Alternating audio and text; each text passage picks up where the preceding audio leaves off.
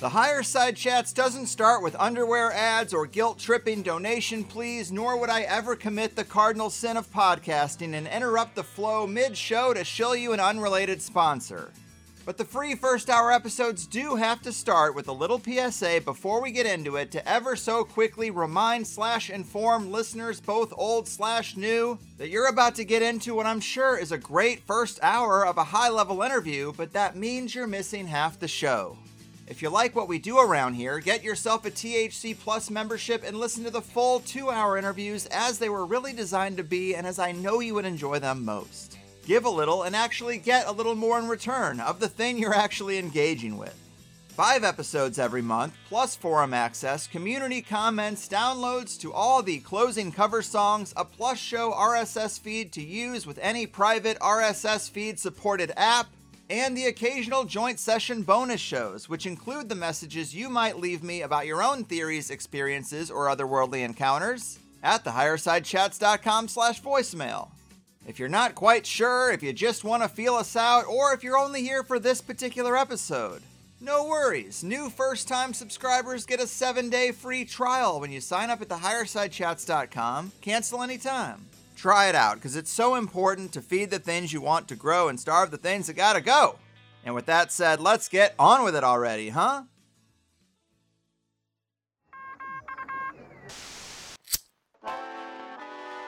In the 1930s, President Franklin Delano Roosevelt addressed the nation through a series of radio broadcasts known as the Fireside Chats. His aim was to reassure the common man that our society would recover from its troubled times. Well, we're far from 1930, and I deal with a different kind of fire. For a new era of worldly frustration, we offer a fresh conversation. I'm Greg Carlwood, and these are the Higher Side Chats. Here we go, doing the thing from sunny San Diego. I'm Greg Carlwood, and it seems like someone should tell Miley the party in the USA is certainly winding down. Fractured communities, culture war obsessions, struggling small businesses, medical tyranny, routine gun violence, and several other layers on the conspiracy cake seem to have most people at a serious breaking point. It's as if we're being abused like lab rats in a social control-obsessed behavior sweat dream, and so many people still lack the eyes to see the string pullers serving up every possible type of thing to take up the last amount of real estate in our already overexhausted minds. And where does it all come from? Who are the real stage directors behind the curtain, now pushing monkeypox and another school shooting out into the spotlight? Well, everyone has their power pyramid mapped out in their own way, but after combing through the work of today's guest, David Whitehead, it seems like there are a few esoteric orders and nefarious knighthoods that really aren't getting the attention they should be. If you don't know David, he's the passionate Canadian podcaster behind the show Truth Warrior, as well as the co-host of Unslaved with Michael Tessarion. He weaves together the esoteric and conspiratorial with philosophy, mythology, history, geopolitics, and even self-improvement, as he's a passionate martial artist as well. He has a 7 and counting part documentary series out right now that's really catching fire called Cult of the Medics, as well as a little less heavy series called The Mars Chronicles, and I look forward to talking to him about both and more. The Canadian conspiracy chronicler, jiu-jitsu guru, and hardworking truth warrior, David, my man, welcome to the Higher Side. Hey, Greg, that was awesome, man. I really appreciate that. First of all, I love your show, and it's a real honor to be on with you, man. Too kind. I'm really glad we could make this happen. I catch a lot of what you put out, and we are so on the same page with many of the big themes that conspiracy podcasters tackle, and kudos on all your hard work. Funny enough, Michael Tessarion has a special place in THC history, as I started the show in 2010, trying to talk to comedians about conspiracy, and it just wasn't clicking until I decided to reach out to one of the researchers I liked so much, and that was Michael Tessarion. And after that interview, the whole direction and format of the show changed to what it is today, and it's great to see that he's still killing it, and you're right there running co-pilot. You guys do some great stuff together, man. Oh, thanks. I appreciate that. Yeah, Michael's been instrumental. He's a big mentor, friend, colleague now. We've been working together for many years. And what I loved about working with him was he didn't just say, hey, come listen to me. He's just an encyclopedia of just some of the best works out there on so many different subjects. So he's a reference guide. And so when you follow up the references and you start researching it for yourself, a massive picture emerges that we're going to be talking about. And then, of course, I do my own show, as you said, Truth Warrior. I've been interviewing people since as far back as 2008. And whether I aired them all or whether I was just talking to people, I was just curious. I just wanted to know what the hell's going on in this crazy world. Why is everything so messed up? Why is the media full of lies? And I knew that even back then. And look where we are now. It's as if all the conspiracy theories that we were theorizing about for so many years are happening right in front of our eyes. And we're actually almost running out of conspiracy theories now because, just got to wait a few days and they get proven true. So it's a great time to be alive. Yeah, it's bittersweet, I would say, but yes, it's a good industry to be in right now. The Calm and Simple Times podcasts, they're out of material. It's all conspiracy now. But as you are a neighbor to the north, I wanted to make sure we at least touched on what it's like being Canadian right now. Trudeau has really not been looking good in the alternative media, even the mainstream media. We had the trucker convoy, but now, several weeks later, it's easy for a lot of Americans to feel like COVID restrictions are pretty much over. If you're not captured by the fear, you can pretty much go and do whatever you want, at least for now. But Canadians still have it pretty rough, don't they? Well, yeah, it's insanity over here at the moment. I was very much involved with, well, let's just put it this way. I was following very closely what was going on with the trucker convoys. I've been trying to beat the drum of waking people up in Canada to what's really going on for quite some time, as many others have. And I was overjoyed to see it go critical, or not critical, but critical mass in Canada, where basically over 11 million Canadians either came out and directly supported the trucker convoy in their local townships or on the overpasses, or they actually took the journey across this massive landscape to go and see for themselves what was going on in Ottawa during that time.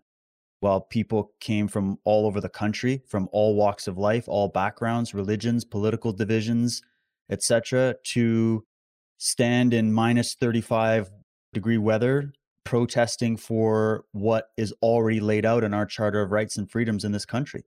And right now, and for many years, our government, our federal government, has been in gross violation of both national and international laws, which is something I've been trying to bring attention to. And when the pandemic really kicked off, I think people all over the world started to take notice to how all of a sudden, all their governments changed, all of their media changed, the health regulations changed. They even changed the definition of what a pandemic was. They changed the definition of what a vaccine was. They changed, they basically ignored the Geneva Convention, the Nuremberg Code, all these different things that we've determined that protect your right for fully informed consent, your right for bodily autonomy, and your human rights. And we're seeing these violations happen around the world. And so one can't help but think there's a high level of sophistication and coordination going on here. And Canada is an excellent example of exactly that. Mm-hmm. And we have Trudeau, teaming up with another party called the NDP party, which was supposed to be an opposition party, but now they're in bed together. Our Conservative Party leadership here is also swamp, right top to bottom. There might be a few good guys in there, but they're definitely outnumbered at this point. We've even had other parties rise up, like the People's Party of Canada, led by Maxime Bernier, who's one of the most smeared, slandered, and attacked politicians in Canada ever since he left the Conservative Party to try to start something better that was more in line with traditional Canadian values. And so there's a battle happening, and not all Canadians agree on the solution, but we definitely know that what's happening is a big problem because right now, as I speak, I'm not permitted to take a train, a plane, or a bus, not just leaving the country, but also traveling within my own country. My mother passed away, not to COVID, but she had heart failure, some other complications at the beginning of 2020. And we were not able to have a funeral even to this day because we couldn't get everybody together unless everybody got the shots. So that's the situation we're in. And so there's a big fight. There's another election coming up. So some people have some hope in people like Pierre Poilievre and Maxime and some of these other politicians who could probably turn the tide and at least get us out of this mess with Trudeau. But I personally am really trying to just reach the people and say, look, we keep putting our faith and our trust in these politicians, and there might be some better than others, but in the end, we as individuals have to live the freedom that we're craving. We have to be the example in our own personal lives. We have to work on a community, local level. If they're trying to make everything move towards a global totalitarian state type of operation, then we have to do the opposite, which is to work at a local level with our friends, families, communities.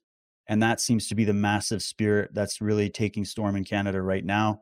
And I'll finish with this just to give you a bit of a idea of where it stands.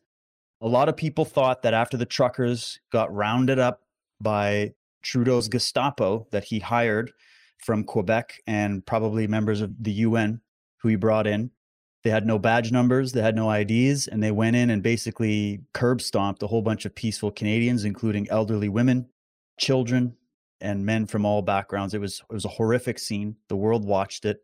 It's all documented. And now the government's trying to pretend like nothing ever happened and it was fully justified. But what that did is it obviously broke the morale of a lot of people because they thought, oh, well, see all that. It just had such a bad ending. But I'm here to tell people it's not ending. It's just, we had to see what would happen. We had to let the government play their full hand and show just how tyrannical they are. And that ended up waking up a lot more people.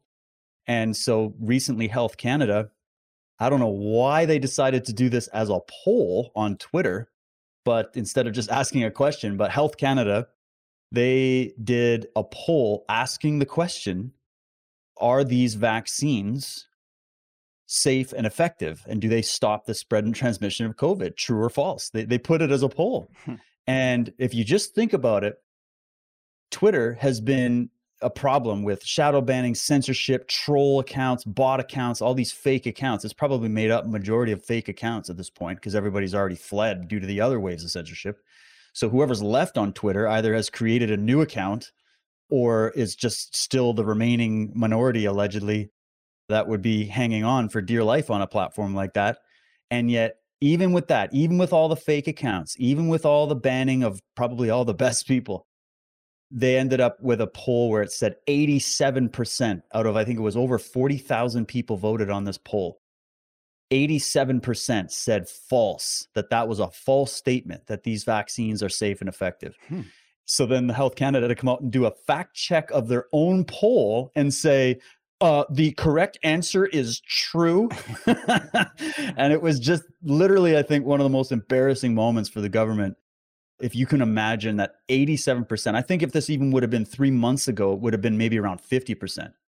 But we're at that point, Greg, where in Canada, even the people who got the jabs, I was even just talking to a friend of mine who he was oblivious to the whole thing, went along with it. He just wanted to live his life and he got all 3 jabs and somehow survived to this point. And he's like, well, these guys are lying because I got COVID like twice after getting the jabs. And I'm like, yeah, so people are waking up just by a factor of reality hitting them, right? And that's a tide that no amount of propaganda can ever combat effectively. And we're seeing the results of that. So I say to people, the trucker convoy had a massive victory.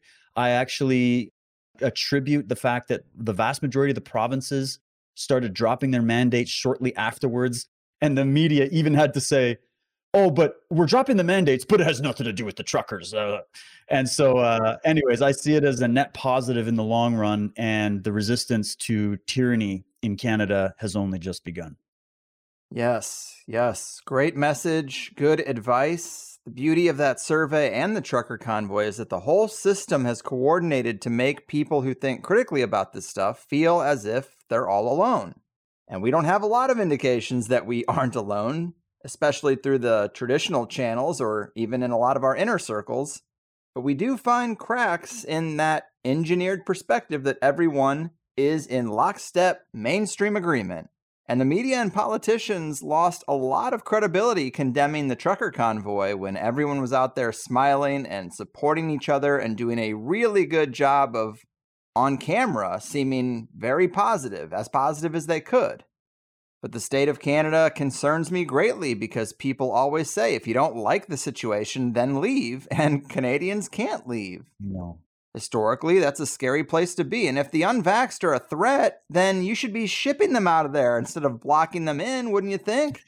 But add in the donors for the trucker protest being like a beta test for canceling people and locking them out of their finances just for donating to a protest movement. Right. So they got you there, and then it becomes hard to make a living without having these shots. So I really feel for the Canadian counterculture, and I hope listeners don't forget that just because it's not in the news cycle anymore, the tyranny hasn't ended.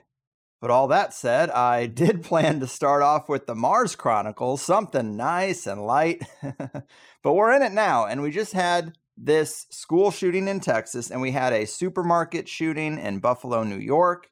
And I'm looking at the guest list of people I have booked for the next few weeks, and I'm not seeing anybody better than you to talk to about these events. Not something we had planned, but have you spent much time deconstructing either of these events yet? Has anything stuck out to you as strange or suspect or even esoteric?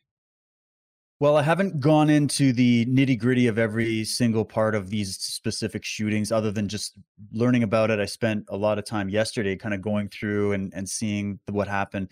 What I noticed about one of the school shootings was in Texas, that there was essentially parents standing outside of the school while they're hearing gunfire go off while their children are inside the school. Mm-hmm. And they're literally arguing with the police and the sheriff's department to go in and save the kids.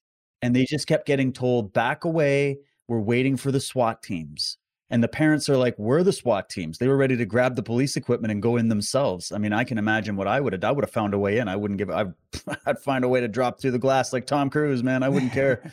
Take that guy out. I can understand the parents. And to see the police sit there and do nothing while this is happening is either a sign that the state of the police in that area, and I see this everywhere, is so bad that they're not trained properly. They're so encased in the just follow the orders mindset that if they're told to stand down, they will. Or there's some kind of an element to this where this was a false flag event that was meant, timing was interesting right before these midterm elections, right as the pandemic is being exposed literally from every possible angle, right as they start, scaring everybody with monkeypox, which we can get into in a bit.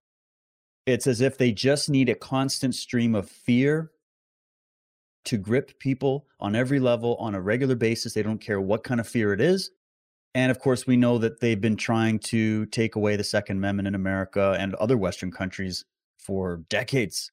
And so to me, whether this is just a horrible, tragic event that is the result of a deranged child who got a hold of thousands of dollars of military grade equipment and went into a school just as a result of the environment we live in and the environment these kids are growing up with, where maybe he was on some kind of medications. I believe he was seeing a therapist. Many of these shooters are already known to be very troubled.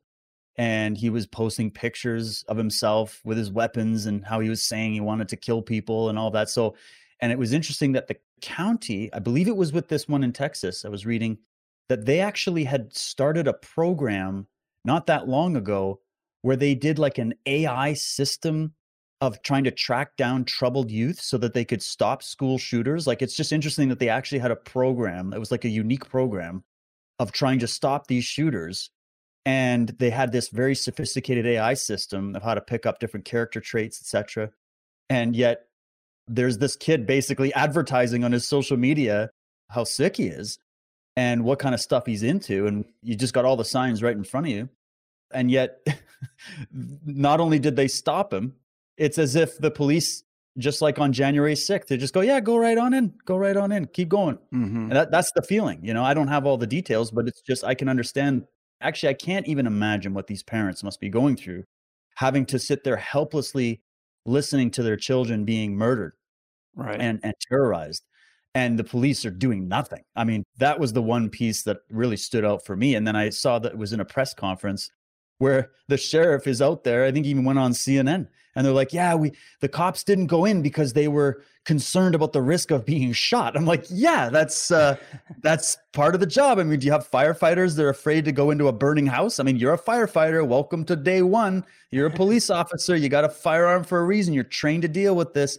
You got a bunch of moms that are ready to go in there. And yet you guys are too cowardly to go in and stop genocide from happening.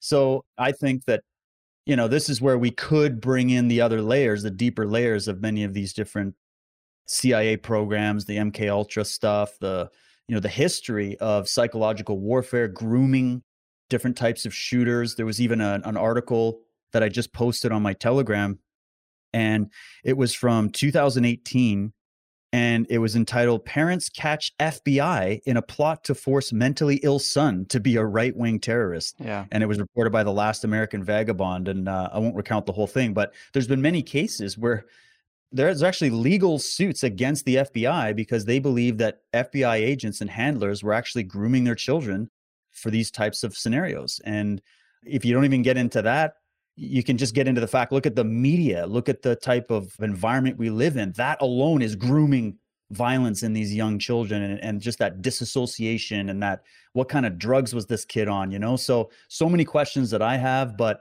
I'll just tell you this, there's a lot that stinks about these things. And we know these shootings have been going on for a long time in America. And oddly enough, Greg, they seem to happen in the areas that have the strictest gun laws. And although I know this one was in Texas, apparently there's certain counties that are a little bit different than others.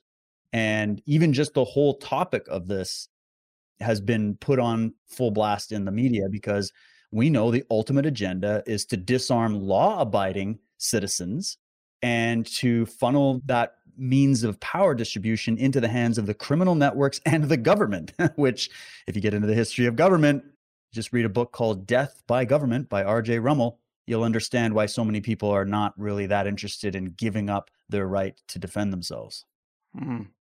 Yes, well said. Those are great points. And I'm sorry to spring this topic on you, because usually I bring guests on to get deep into their specific work and expertise, but there was just no one else to talk to about it on my schedule. And I just wanted to run through a few other details, and then we'll skip ahead to some of your stuff. But sure. Yeah, with this shooting in Texas, it happened basically 2 days ago from the time we're recording, and the story is still changing. But right off the bat, as you said, this kid is supposed to come from a very poor family. He worked at Wendy's. Where did he get these 2 guns that cost multiple thousands of dollars?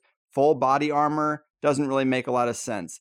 He apparently shot his grandma and then started driving. It seems like police were in pursuit. He runs this truck, also an expensive truck, into a ditch. Apparently, he shot a few shots before entering the school, so the school was supposed to already be on lockdown. Cops had plenty of opportunity to engage this kid. Some reports say they did, some said they didn't. But yes, that is very disturbing footage of the police basically policing the parents, trying to get into the school, even tasering some. And they let this guy in there with the guns for over an hour. I saw one report where the headline said he was in there for 91 minutes with 19 dead. And we know the esoteric significance of 9 and 1. Whether it was really 91 minutes or not, they put those stories out with the coded numbers in the headlines, and it just doesn't add up. And then one other point, I wanted to give credit to this guy who goes by Brother Berg. I might try to get him on for an interview, because these numerology, synchromystic guys always fascinate me. And he describes his work as deciphering mathemagic synchronicities of scripted reality. But he looked at this kid's birthday, May 16th, 2004, and found that it's 33 years, 3 months, and 3 weeks from the founding of the World Economic Forum. And it's also 66 years, 6 weeks, and 6 days after Klaus Schwab's birthday. Interesting. And I haven't necessarily vetted that, but if it's right, I mean, that's too specific to be random, if you ask me. And I just wanted to jump over to this Buffalo shooting to make a point about it. But this happened in a supermarket, and this guy seems to have described himself as authoritarian left, despite the news saying he was a right-wing conspiracy-obsessed nut, and that's just a small thing that speaks to how the media shapes these narratives.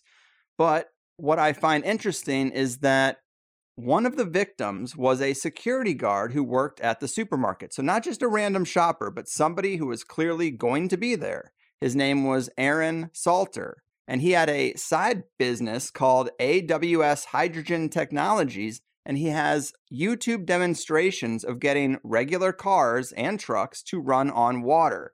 And just like the top comment on his YouTube demonstration says, it seems like people who create HHO electrolysis systems in gas vehicles all end up dying. And if you know anything about Stanley Meyer and a few others in that space, that does seem to be true. It's something that the oil oligarchy has been doing for a long time. There are no alternatives but us. And this just seems to be really coincidentally conflicting with that oil everything monopoly. And so they've done it before. It just seems like it's in the mix of why this might have happened. Also, let's add that the shooter drove over 200 miles to get there. I would think there was a closer grocery store if your goal was just to create chaos. So that kind of seems intentional. I've seen it before where, there really is one target, but to hide that fact, you kill a bunch of people and make it seem like a random thing. But good point about this kid going to a therapist. A lot of these kids are on antidepressants and SSRIs. And so often the news will report that investigators already had a file on the shooter. And everyone asks, well, why didn't they get him then? And the obvious answer to me is that this is how they find the people to manipulate into becoming mass shooters. Unstable, volatile, naive, not so bright, poor. And then they give them access to weapons they could never get on their own. And they coax them down the path and then shoot them as the heroes at the end of the day. So it just seems to be a template that happens. Grooming is the right word for it. I interviewed a guy years ago named Trevor Aronson, who is kind of a conventional NPR kind of journalist, but he wrote this book called The FBI's Manufactured War on Terror. And it is just a book full of these stories of kids in forums getting caught up with a person who tells them that they should commit violence, and then that is an FBI agent, and they give them the gun, and they set them all up. It just seems like MKUltra is alive and well. So many of these kids, when they do get out alive, they say, I heard voices in my head telling me to do this, or I don't remember anything. And we just ignore those reports. But man, I just wanted to lay all that out there because it is pertinent news, and I didn't know where else I was going to talk about it. But looking at the time, I'm glad you did, Greg, because this is important. It actually will fit in as we go through this stuff. And I'll tell people right now, the only evidence of conspiracy that you need about this is to see that the actual solutions to these types of issues, like child school shooters in America and etc., there are solutions that could be implemented easily to stop this permanently. It would never happen. For example, just in New Mexico, there are schools where the teachers themselves are all armed. There's a video I also just posted on my Telegram. There's this one school in New Mexico where literally all the teachers are trained and they all carry 45s. And the people that are just allergic to guns or whatever, they're going to be squeamish about that.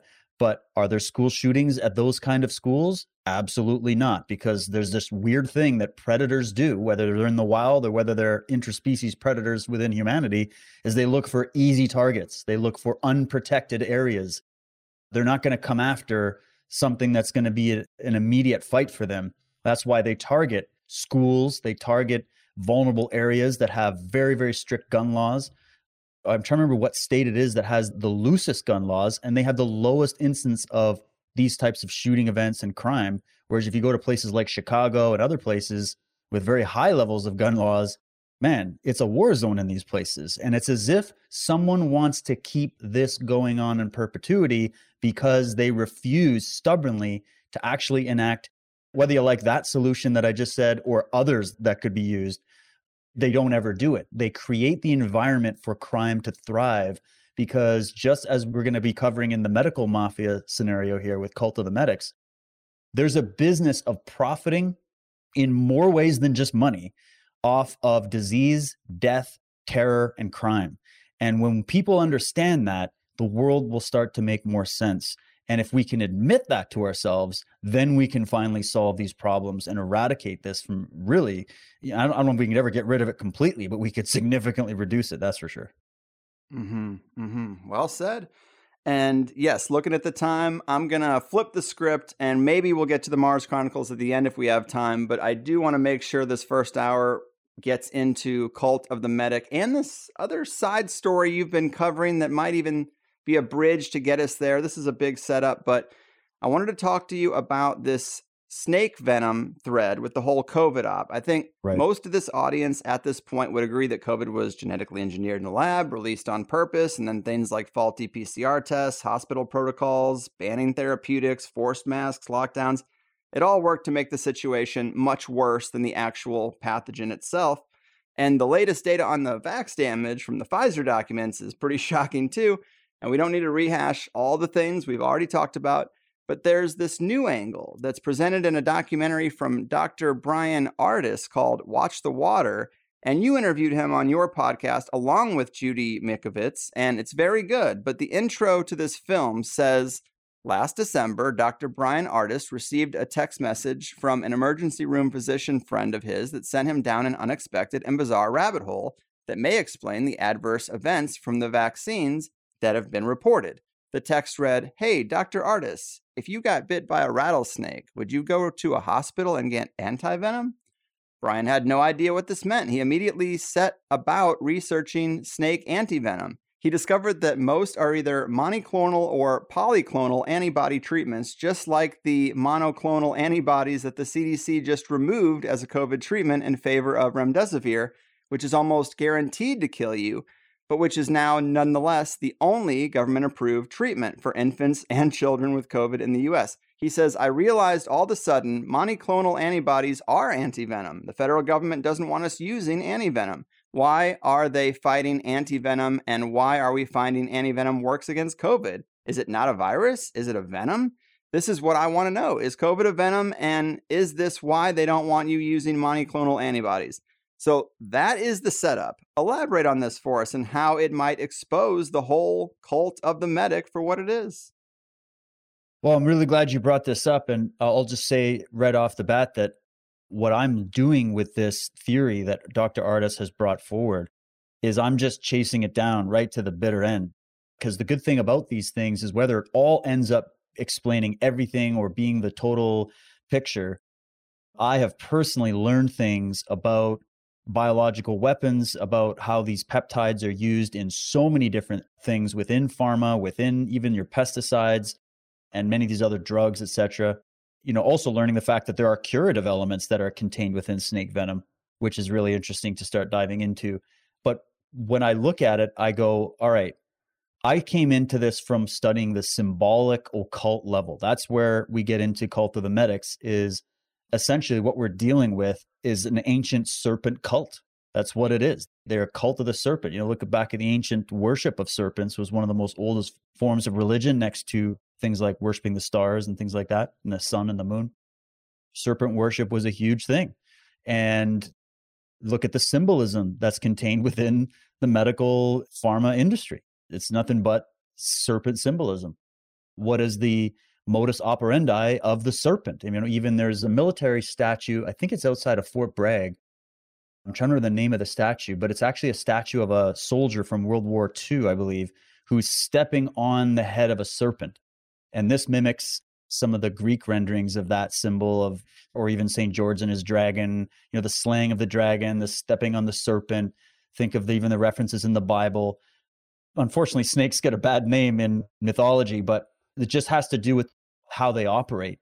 And so I came in from all that, and we actually did a series on this. Dr. Ardis's interviews are included in that series. I started out with my good friend Josh Reed, who I'm doing Mars Chronicles with, where we were doing, ancient serpent cults. He had also interviewed Dr. Ardis. And when the documentary came out, I've got to say I wasn't as into the way that the Stu Peters film rolled this out, because I feel like in one sense, it was good because it kind of broke it down and with a lot of drama and hype for the layman who maybe just can't understand it. But in another sense, when it comes to other scientists and colleagues, Dr. Ardis has been under attack, daily. and, you know, also has had some legitimate criticisms, which are important as well in the process. But I feel like after doing the interviews, we pulled out so much more about this that really helped explain it, because the cartoonish image people got from that, the general impression people got was that what he was proposing was that basically they're just milking or king cobra and crate snakes, and they're just pouring big vats of snake venom raw right into the water supply. So one of the first rebuttals was, well, you know, your gut, you know, you can fight off if they ingest it, you know, you have a mechanism to basically fight off the venom from reaching anything that's going to hurt you. So that wouldn't really work. But what we have to really get into is just the level of sophistication in biological warfare. And that's why I just conducted an interview with Dr. Tao Braun, who I highly recommend you get on this topic. He has a significant background in bioterrorism and things like that. And his angle on it, he was actually the one that I think also helped contribute to Dr. Artis coming out, because he had said he tried to come out with this and just got zero traction. But when they did the film, it's what blew it up enough, even if it was a bit cartoonish and missing some pieces, it blew it up into a thing that then now we can go in and look deeper and say, okay, is there anything to this? I think there's something to it. And I think that what we're going to find out is that we've just kicked the door open of something that is vastly bigger than we possibly imagined. Because I think a lot of these viruses and flus and diseases are actually perpetuated, manufactured, and allowed to continue to exist, really, for the purposes of benefiting these pharmaceutical industries and the whole pharma industrial complex. So that said, when it comes to what we're talking about, really, we're talking about two different well, there's a few different possibilities. Some people don't like the water aspect of the fact that this was put in the drinking water, and that's how they did it. Dr. Artis got that from, it was a researcher out of China that did a study in China, in Wuhan, and she had basically come out in an interview at some point and said that the Chinese government, the Chinese Communist Party, had been using this method of testing viruses on the population by freezing these peptides and these different viral particles within ice, and then bringing the ice to these markets. And when the ice melted and then it starts to integrate with everything everybody's eating and exchanging, it passes around these types of things really, really quickly. And then they sit back and they monitor their results. And they've been doing this in China for a long time. And there's some other indications that that is the case also. And we also know, even in the Western countries, there's a long history of the government experimenting on its own citizens and then later being exposed and then admitting it and then carrying on as if nothing ever happened. And so there's so many elements to that. But what we're dealing with here is not just raw snake venom, if this is what it ends up being. Another way of looking at it, I think Dr. Braun, he thinks this was aerosolized. That in some way, especially in Wuhan, when you started seeing footage of people dropping in the streets, the first theory about that was that that was all staged and it was all just put on the internet as propaganda to freak everybody out. But deeper investigation shows that no, there was really this kind of stuff going on in Wuhan. And if that's the case, that's not what viruses do to people. Viruses don't make you collapse in the street. They definitely don't make soccer players drop on the pitch either. There's something else going on. And that was the first indication to him that, well, there's some kind of aerosol release that they did in a market. And they're so sophisticated. I think this is where people that are really critical of this theory are missing out. They're not aware of just how sophisticated the biological weapons programs are. And that's a big blind spot that people have, because they think, oh, they just weaponized the flu. Well, what are the symptoms of this specific flu? And one of the big questions that really struck me to go investigate this further was a few things. Number one, why did children not experience COVID even the same way they experienced the flu? So when it comes to mortality numbers, according to even the official data that is hyped up to try to scare everybody, the children weren't dying from COVID, and they die in higher numbers from actual just seasonal flu. So that was interesting. If this is a novel virus, if this is a new virus, why are children able to survive it, whereas middle-aged people are having so many issues with it? Even though we know, again, it's a lot of it's overblown. Because I think this biological weapon, I think it actually in one sense, didn't get the traction they were hoping for. And in another sense, which we can get to, Dr. Braun, his theory is that they did it as a soft bioweapon on purpose because they wanted to roll this out in phases. But we can get to that. But just to finish this point, if children were not as affected by this as they are other respiratory viruses, including colds and flus, that was an interesting point to go, why would that be? Well, Dr. Artis was telling me that till the age of 12, you have almost like a second brain in your gut. Your gut acts as like a second brain, and it has its own sort of immune system, if you will. And there's a certain aspect of that that protects you to an extra degree, specifically from toxins, poisons, etc. This is just a product of nature and how we've evolved on the planet, that it protects you to the age of 12, because the idea is by the age of 12, you would have been touching more things, you would have experienced more of the terrain of the planet.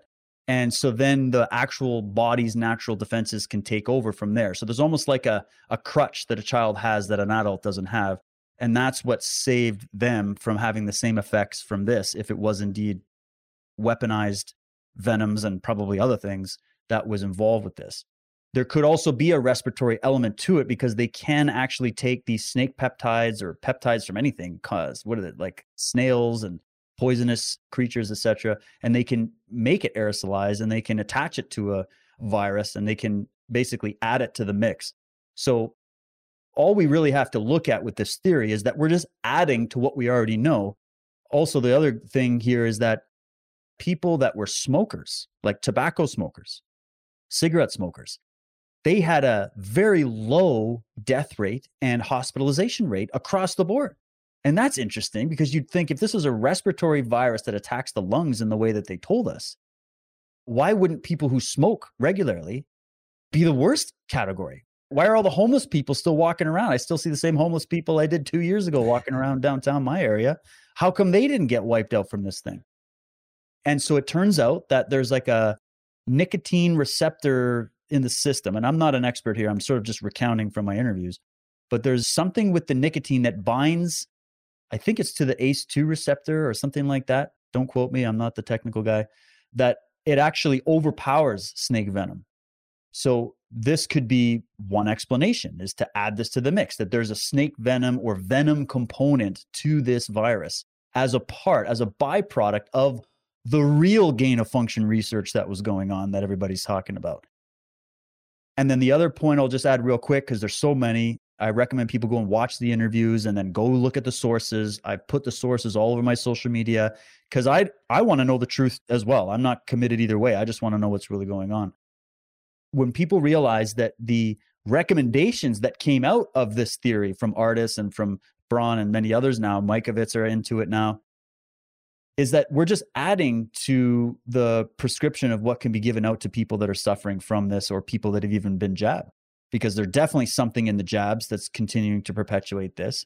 There's definitely issues with remdesivir, as you said. It's a toxic drug. It shuts down your liver. It acts like a poison in the body. So we're just saying, hey, you can add, if people were to look at this, if doctors were to look at this as envenomation, what does that do? And with some of the solutions that didn't work with the idea that this was just some respiratory virus, but might work with the fact that we envision this as being an actual biological attack, and that there's poison peptides from different creatures involved with this, that could also change the way that they look at the solution.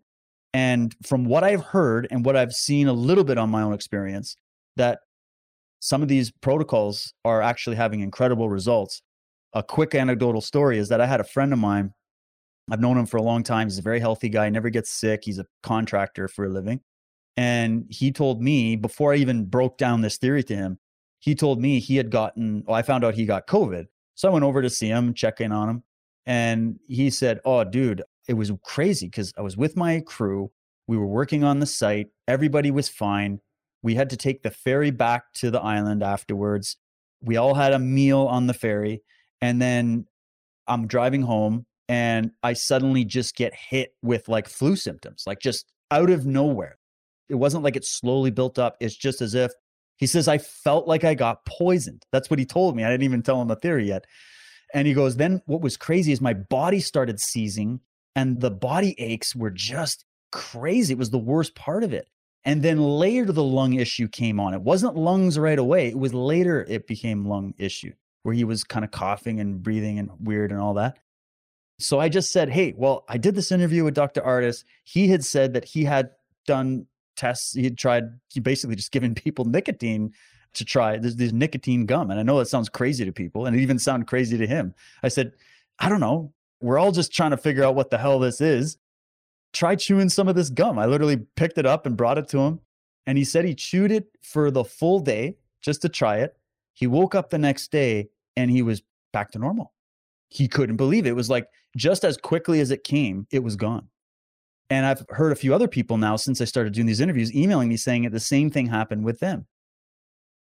I'm not saying this works for everybody. I'm just telling you what I experienced. And I think that's interesting. So when we really unpack all the facts around it, because this is where people start having issues. And I've also interviewed people that don't think it is, and they've even written articles trying to debunk Dr. Artis's theory. But what they typically do is they misunderstand what he's actually saying. I think that is due just to the way that it was rolled out. They didn't go and dig into the full spectrum of all the articles and the facts and the studies that he listed. And then they also don't equate. A lot of these guys are scientists and they look at peer-reviewed literature daily and they're looking for the truth in peer-reviewed literature. And the issue with that is something I expose in Cult of the Medics, which is that even the peer review, quote unquote, process and the whole medical journal area has become its own industry and is incredibly corrupt. And there's a lot of elements we can't rely on. All you got to do is look at what happened with the Lancet study that had to be retracted, as many other studies have been retracted. And there are many other studies that should be retracted, but haven't been yet because there's corruption top to bottom. And there's a lot of issues with that. So if people are expecting this concept to just be laid out in black and white, right in the medical literature, I would just suggest that that could be a blind spot in one sense, because you have to zoom out to see the bigger picture to really even take this on. And then in the end, I know Dr. Artis and many others are actually doing tests. They're trying to get a hold of actual raw remdesivir and these actual vaccines. I find it interesting that it's extremely difficult to get a hold of samples of vaccines and things like that to test, which is interesting. It's almost like they're hiding something, Greg. So anyways, they're going to try to do these tests to try to spell it out and try to find it. There is this study from Italy that you can look at. That's really interesting. It's not conclusive, but it shows the signatures of people who they did a test. I think this was pre-vaccine rollout. They did a test in Italy of a group of people that had COVID and a group of people that didn't. And in the COVID positive patients, they were showing up all kinds of different kinds. I think it was like 30 different types of snake and different sea creatures, types of toxins were found in their blood, their stool, their urine, etc. And so that was one of the other things that was very interesting. So there are elements of this within the peer-reviewed literature, but it's not up to, a lot of guys don't just buy that.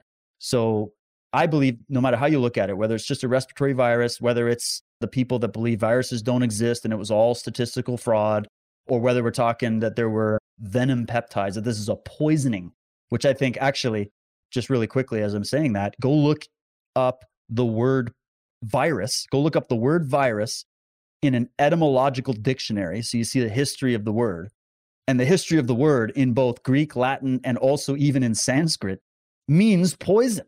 So the fact that people are saying they felt poisoned, it might actually be the case. And that might actually explain a lot of these viruses and flus and things that are going around, that we're actually there are elements that are being weaponized from nature in these labs to perpetuate sickness and disease that can be profited from, not just financially, but also to move the power dynamic up to the top and centralize control, and also achieve the dream of these globalists, which is to bring the numbers of the population down slowly over time. So there it is. There's so much more to it, but that's kind of the nutshell version of it. Yes, that is a great summary. And I know there are going to be people in this audience that are like, God, no, not another COVID theory. I get it. But, this has been really compelling to me. And it does not even totally conflict with those viruses don't exist people, because I've had those guests and a couple of them have mentioned what they think what we call viruses actually are the peptides and these parts of plants and animals that are harmful to us attached to bacteria and then put out there, and they call it a virus. So honestly, we're kind of splitting hairs. Like, I really don't even care if they can make invisible poisons and put them out into the environment and they spread through, and you don't want to call it a virus. I really don't care. That's functionally the same thing to me.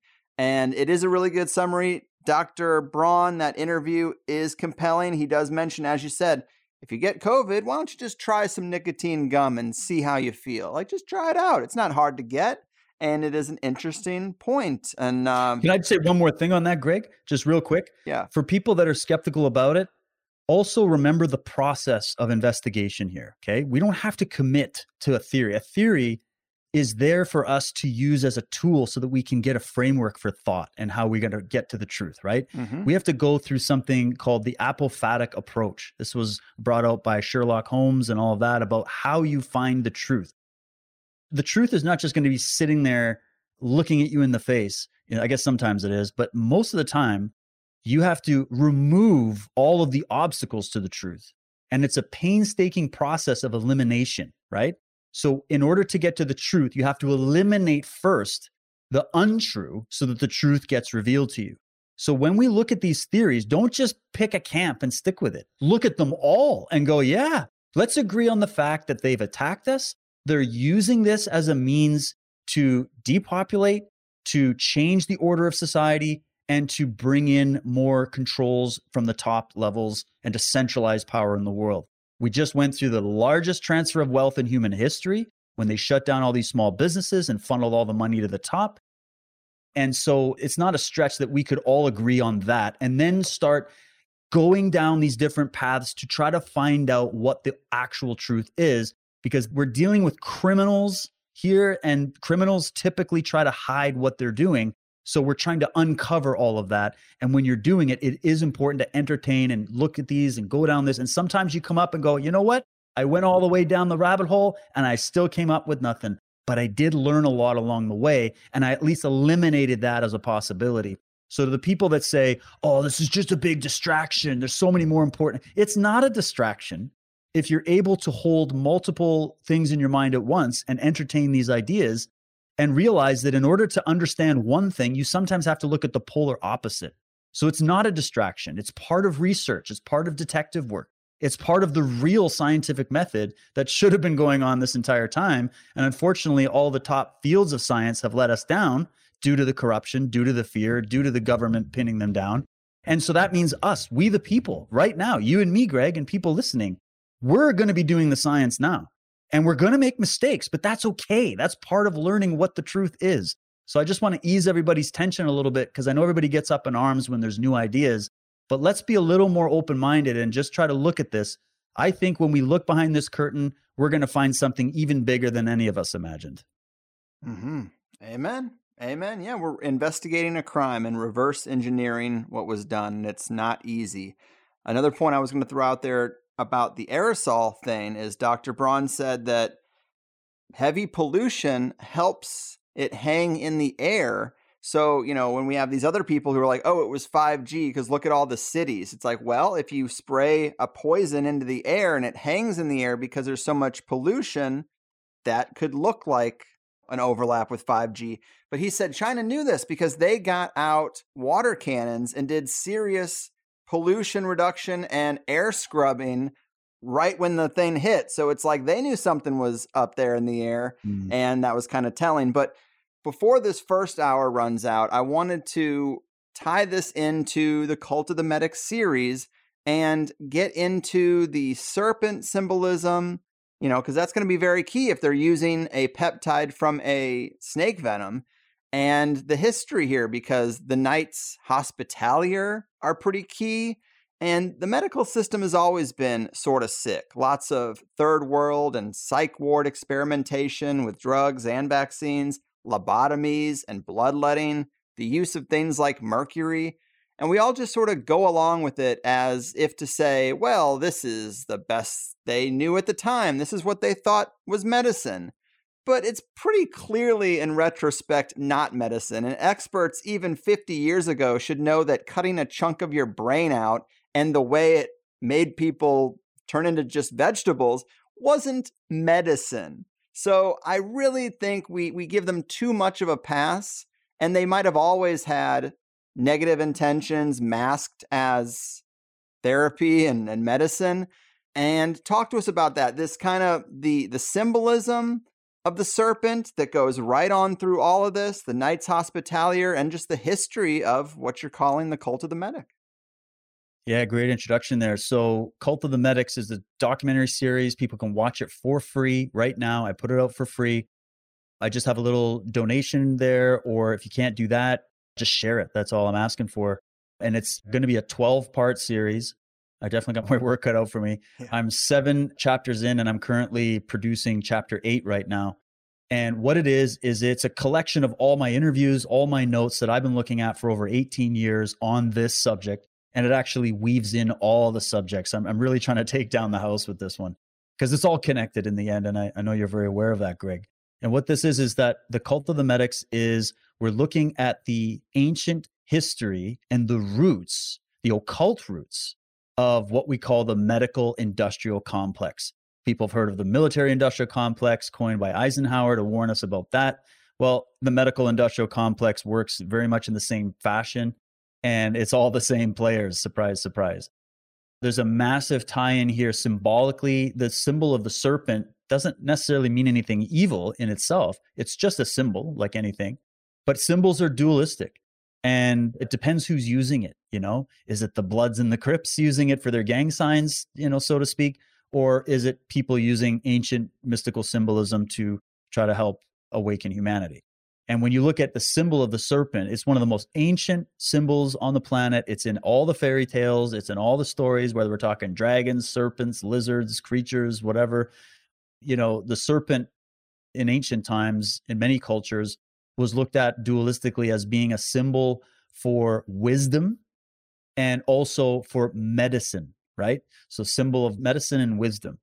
And there's even the quotes from the Bible where the Christ is saying, be ye wise as serpents. Meanwhile, the whole Bible is situated on the idea that there's a serpent lurking on the planet, or serpent energy lurking on the planet that is profoundly evil and seeks the destruction of humanity. So interesting that you already see the dualistic nature within that book and many other aspects to it. And what I'm looking at here is I'm calling it a cult because I had been doing research on cults right before the pandemic. I was actually doing a show for History Channel called The Unexplained. I had William Shatner as the main guy, and I was just kind of contributing research and doing some monologues and whatnot. And they had an episode where they flew me down to a place called the Museum of Death in LA, which is a horror show. It's a collection of all the pictures and newspaper clippings and all the stories of infamous serial killers and freaky cults like Heaven's Gate and Charles Manson and Jonestown and, the Process Church, the Final Judgment, all these different cults. And they've got all this collection of this stuff. And we shot the episode in there. And I kept that research fresh in my mind as we moved into the pandemic because I started seeing a lot of similarities between these different elements I was taking apart in these cults and seeing what was being pushed through the media, trying to create a cult-like mentality about the pandemic. And also, I had been triggered earlier on because I've been wanting to put this thesis out for a long time by 2 main books, which were, one was Confessions of a Medical Heretic by Dr. Mendelsohn. He was a famous doctor in the 70s. He wrote a whole book on how he basically left the flock, and he called it a religion. He called it a cult. All the chapters of this book are him comparing the medical system as it is now, because he looks at it as a system that got infiltrated and devolved. It could have been better than it is. But it basically has all the signatures of a cult. And then the other one was by Eustace Mullins, Murder by Injection. And, those 2 books alone will open up a lot of people's minds. But when I put them together and I started putting all these pieces, and then I'd been doing work with people like Michael Tsarion and Jordan Maxwell and many, many others on these ancient cults and what's going on at the Vatican with these Jesuits and these chivalric orders, Opus Dei and the Knights Templars and the Masons. And a lot of people skip over the Knights of Malta, which their original name was the Venerable Order of St. John of Jerusalem, which ties them back to an even more ancient sect called the Benedictines, which we can get into. And then they eventually had to change their name. They found a home on Malta, and they called themselves the Knights of Malta. And even to this day, on their own website, they refer to themselves as the official military order of the Catholic Church. And a quick little breakdown of that history is that the Templar order, when it was sort of disbanded and they hunted down some of the main knights, the Vatican did, and they shut it down, all the wealth that the Templars had accrued were actually held in trust by an order of clerics. So these would have been your priest class of the knights. The knights were the guys that went on the front lines, fought the battles. They were essentially mercenaries. They had an independent nature from the church, which is why the church didn't like them after a certain point. But look at the Catholic Church at that time and the Templars as really just two rival gangs. And I'm not indicting all the knights here. We're just talking here about the top levels, especially this clergy behind them, this cleric order behind them. And the Templars themselves, these were the front that were taken out, right? The rest of them were scattered all over Europe and they went in hiding. They were actually absorbed into the Knights of Malta. Their knowledge base, the wealth that they'd accrued. Don't forget that the Templars were the world's first international banking cartel. And a lot of that knowledge they actually gleaned from working with different orders within the Middle East when they were going on the Crusades. And there were some liaisons that were made there. They learned a lot about herbology, biological weapons. Just remember, by the way, snake venom is one of the oldest forms of biological warfare. And they took all this knowledge and they brought it into their order. And they were also a very sophisticated spy network during that Middle Age period. We're talking here now about the Knights of Malta specifically. They had a very sophisticated spy network, which in my mind, if we kind of roll through a bunch of pieces of history and fast forward to World War II era with Operation Paperclip that everybody's might be familiar with, which I refer to as the Vatican rat lines, was all sponsored by Rome. They basically pulled out the top Nazi scientists from Germany and brought them into Western countries. And there were maybe some practical reasons for doing that on the surface, but deep down they were trying to maintain the structure of the orders that they created, because there's a lot of research to show that the Vatican and many agencies of the Vatican and many of these secret societies are deeply embedded with what went down within Nazi Germany. There was a very occult level to that. It's all throughout their symbolism as well, by the way. And then it all got integrated together. So it just got all merged over time.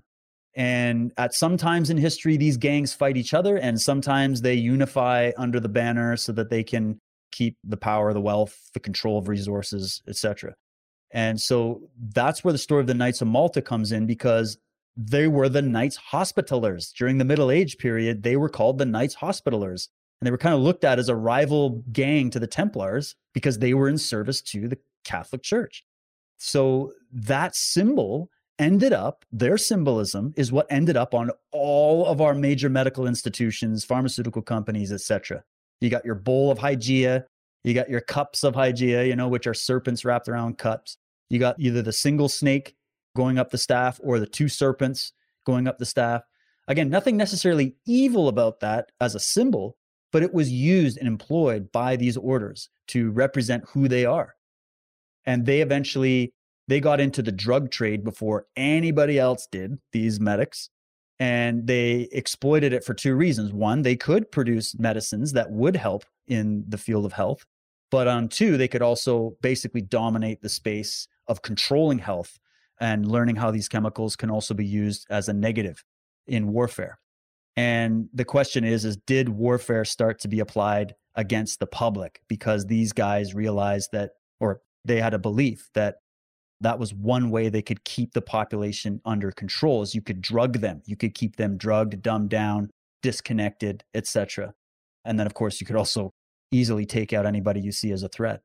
And so this knowledge, you look at the symbol of the Knights of Malta, it's a four-winged cross. It's the sort of the iron cross. To me, it's the four directional points pointing to the center, which to them, the center is Rome or Christendom, or however they look at it, their order. And then another way to look at it is it's actually an unfolded pyramid seen from above. That's what those crosses are that you see all over these medical symbols. They're not Christian in the way most Christians would see it. These people are occultists. They have a totally different belief than you could possibly imagine. And they just wield those symbols to hide behind them. It's like the wolf in sheep's clothing kind of thing. And I'm also doing some stuff on this latest chapter about how that symbol didn't even originate in Christianity. It comes from the old rune stones, from the Druids and the Vikings and the Boks and all these people, the ancients. They looked at it as a solar symbol.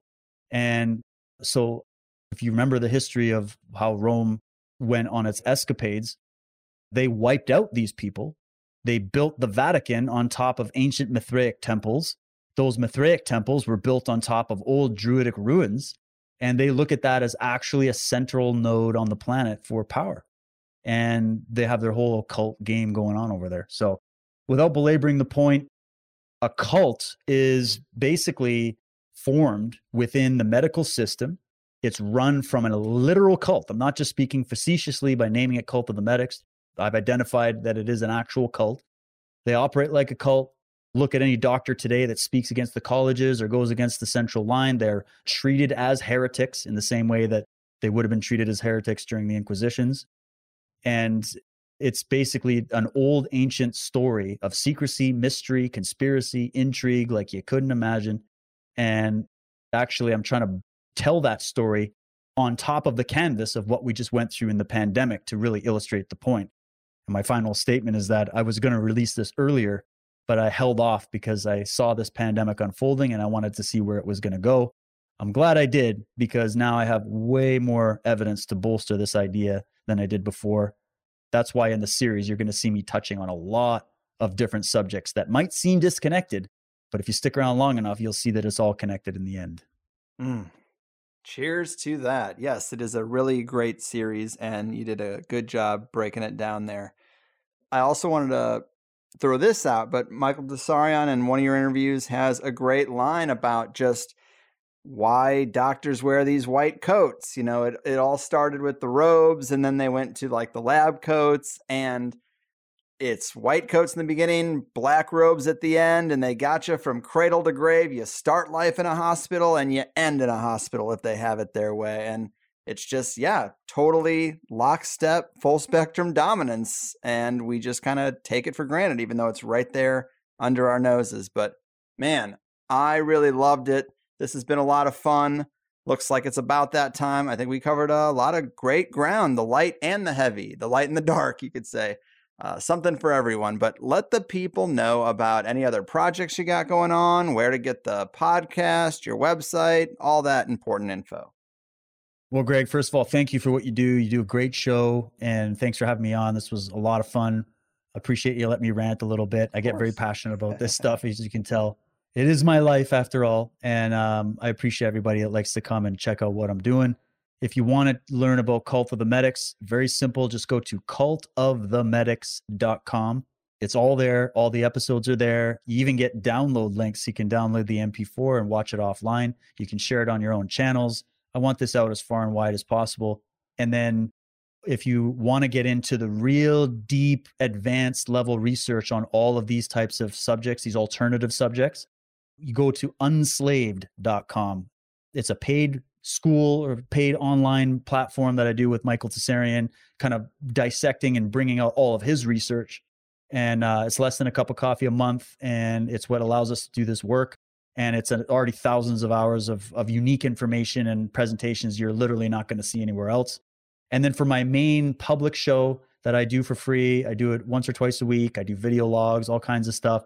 Go to dwtruthwarrior.com and that'll link you. I'm off all the mainstream socialist media platforms because I've been banned for covering the pandemic.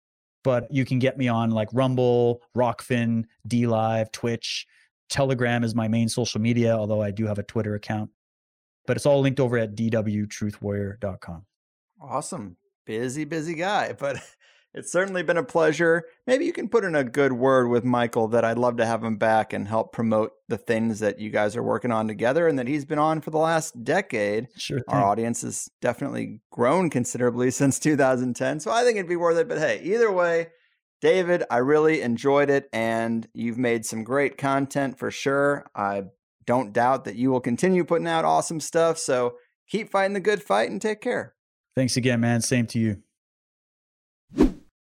Haha, had to do it, guys. Had to slide that in right there at the end. Always be closing. You know the game. But big thanks to David. I thought he really brought the heat. I definitely kind of shoehorned some shooting commentary in there. But I just felt like I wanted to get a few things out regarding those two situations without booking a whole show about it. And how crazy that we've had 2 more in just the time it takes for my guy to edit up an episode. Chattanooga and then another shooting in Tulsa at a hospital, I guess. How appropriate that our last episode was a deep dive into MKUltra, because something is certainly not right with all this. When I hear these kids are always on SSRIs, part of me wonders if the therapists themselves aren't the ones feeding these kids to the 3-letter agencies. Psychology is a dark field, but maybe I'm taking it a little too far. That said, I threw out some of the info I had seen at the time. As usual, we have initial reports, and then a few days later, so many of the details have changed. The kid apparently worked at Burger King, not Wendy's. Obviously, that's one of the most important details we have to get right. But he also had the same gun as Stephen Paddock did, and apparently, gun enthusiasts noticed that the grip is in a strange position, and it's in that same position on both guns. But people were quick to jump on a lot of things that didn't add up in this case, and the system did do a little damage control, trying to say this impoverished kid got the thousands of dollars worth of guns, body armor, and ammo on credit. We knew he didn't have the cash, and now it makes sense because when I was 18, I couldn't even get lunch with the credit limits I was offered. But sure, that answers all the questions, doesn't it? Crazy that Canada did a blanket ban on handguns and in the same week organized some sort of vaccination task force. I don't like the sound of that. Not only can the unvaccinated not leave, but now it sounds like some kind of troops will be working off a list and making the rounds. I should be so cynical at this point that I expect stuff like that, but even I'm surprised. But I will say, when it comes to the Texas school shooting, the memes and general social commentary I've seen kind of rubs me the wrong way, because it's totally appropriate to say these cops were cowards. But I am seeing a lot of blanket statements and memes about cops in general, and I never thought I'd be the one defending the police, but I think there's something to be said about all these stories from George Floyd right on up to this shooting being designed to turn the public against the police.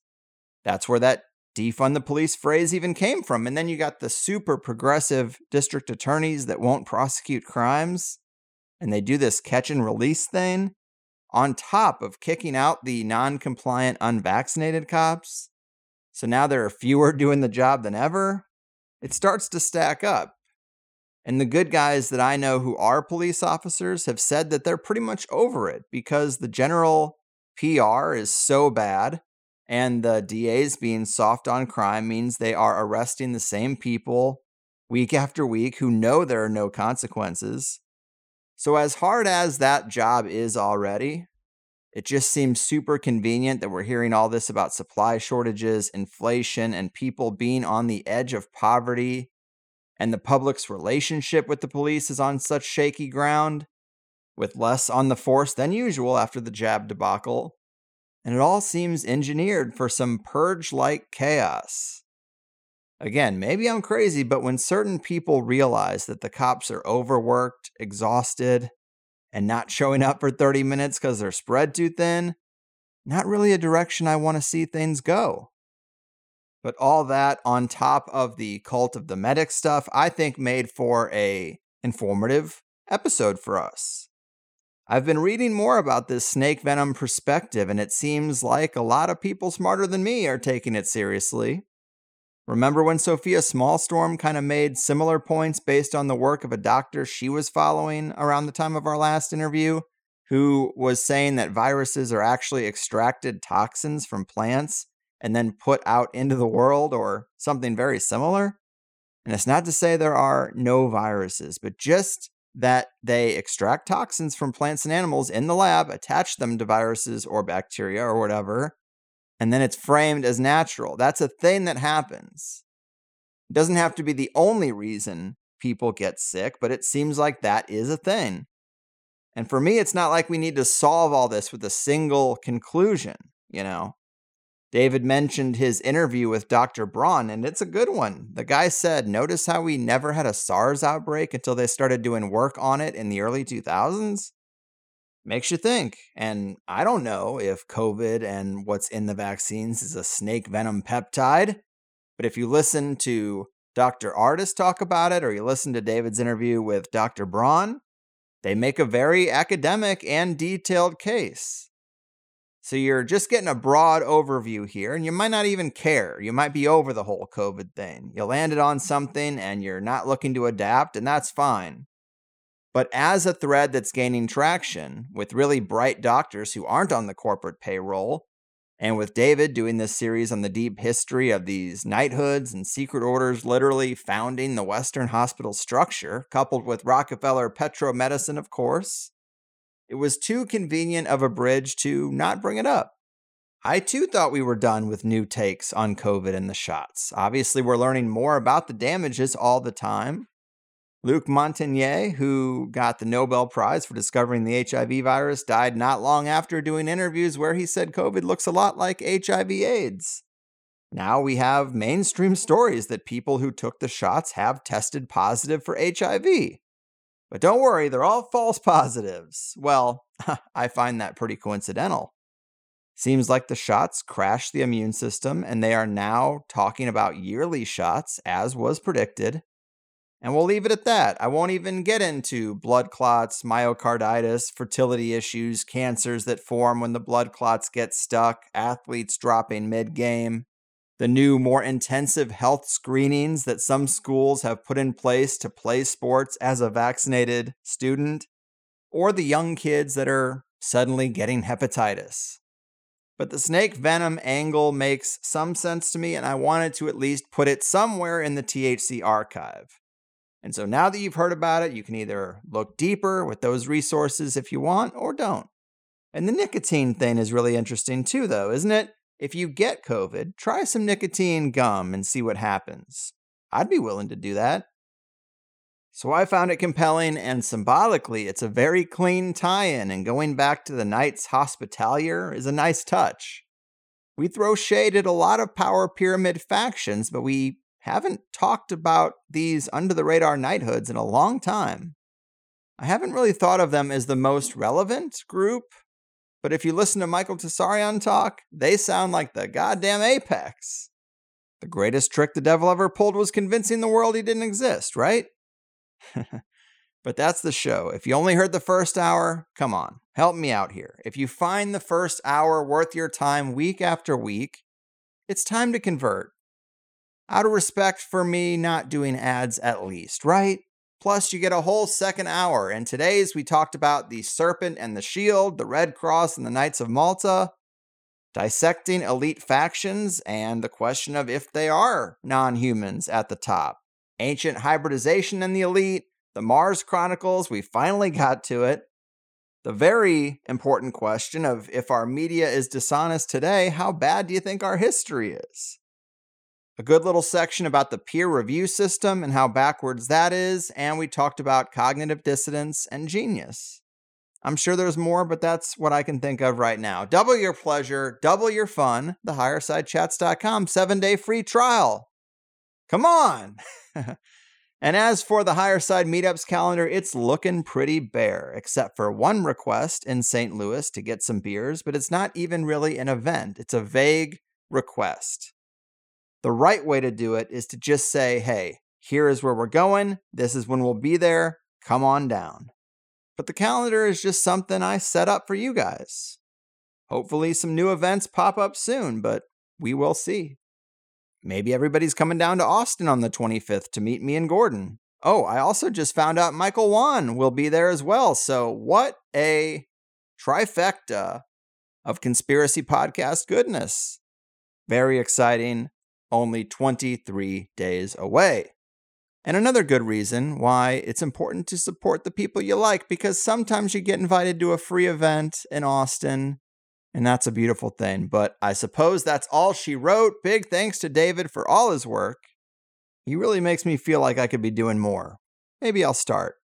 But let him know if you liked it. Put a bug in his ear about bringing the OG Michael Tsarion back to us. That would be a real treat. But until then, I'm getting out of here. Your move, Hospitalier Knights, Snake Venom Scientists, and card-carrying Cult of the Medics members. Your fucking move. This is important, hear what I said. I'm trying to tell you, it's not paranoia, not in my head. It's just the hard truth. Knocked on your door while I still can to ask you a question, 'cause I know your head is still in the sand. Don't be sheep to your slaughter for the rest of your life. Oh, pressed, but you're getting woke. You say you don't want to be stressed until the day you die. Tough luck, my friend. Did you get the memo? Can't you see that we're so screwed? Don't you know we're our kung food? Can't you just admit we're screwed? I'm gonna tell you this anyway. It's a scary dark world, scarier every day. Scary dark world, no matter what you say. Scary dark world, don't think we'll be okay. Can't you see that we're so screwed?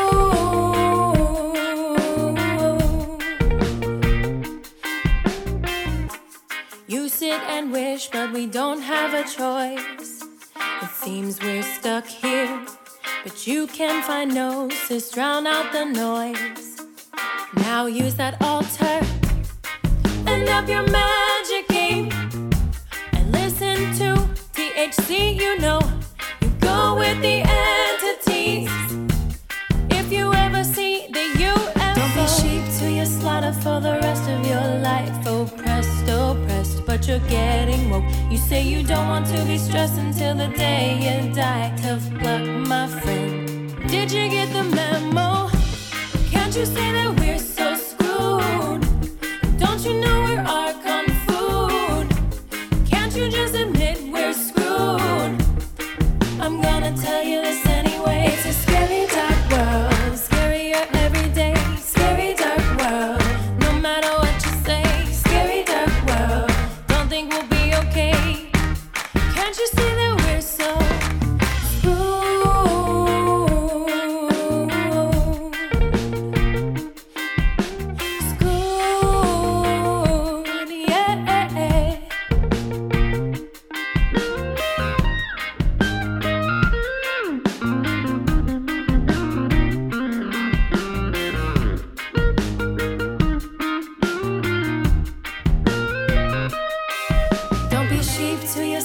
for the rest of your life. Oh, pressed, but you're getting woke. You say you don't want to be stressed until the day you die. Tough luck, my friend. Did you get the memo? Can't you say that we're so screwed? Don't you know we're our kung food? Can't you just admit we're screwed? I'm gonna tell you this anyway. It's a scary dark world, scarier every day. Scary dark world, no matter what you say. Scary dark world, don't think we'll be okay. Can't you see that we're so screwed?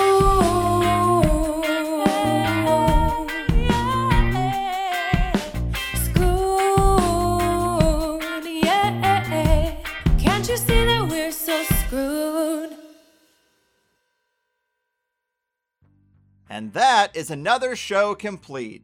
Remember, as much as you enjoyed this, which is just the free first hour, I hope you'll become a Plus member to hear the full 2-hour interviews. You also can engage with other Plus members in the comments and the forums, and you'll find your answer to one of the most common questions I get, which is where can I find those cover songs that you use at the end of the show? Well, they are free downloads for Plus members too. And without Plus members, I can't hire the occasional musician to bring these odd cover song ideas to fruition. Plus members are how I'm able to do what I do without ads and without the big machine being on my back. We can fit so much more into a 2-hour interview, and I do my best to make it worth your time and money. The conversation only gets deeper, weirder, and more controversial in that private hour. How could it not, the way things are going? But the best way to sign up is at thehighersidechats.com, where new first-time subscribers always get a free 7-day trial because I'm just that confident. There's no PayPal on the website, but if you need to use PayPal, then sign up through Patreon and you get all the same episodes. Our website is a credit or debit system, but you can also scope out the other options like a few various cryptos, cash or check mailed to the P.O. Box. And I'll even barter with most people if you have your own business and produce something nice that my wife or kid or taste buds might like. But the architects of consensus reality have made it clear that these themes and topics aren't really welcome on the main stage. And so this is how we secure a little counterculture corner for ourselves, and I hope you'll join Plus because that is the only way it works. Besides, you can cancel anytime right on your profile page. The most common concern I hear is people just being unsure if THC Plus will work with their podcast app, and the answer is probably yes. But if not, we have several high-level app recommendations for whatever phone you use, and the website is made for mobile too. We're trained to tip a waitress for bringing us a sandwich, but that tip doesn't give you access to a second sandwich. Really, I'm not asking for any more than that, and I think I offer a better service. Come get your second serving of tasty conspiracy goodness in exchange for that small token of your appreciation. Beyond that, let it also be known that we have grown and survived as long as we have by word of mouth. I don't care so much about social media likes or follows, but tell the right people about THC. And not just listeners, but the high-level figures who are better suited to sit down with me than most other hosts. And if you can help me with any of these things, I can work to bring you better shows, which is just a win-win for both of us. Informative, entertaining, and action-packed. It also never hurts to thank a guest you liked if you have the time either. We want them to know people are listening, so they're willing to come back down the road too. Thank you for spending some time with me, and cheers to a better tomorrow.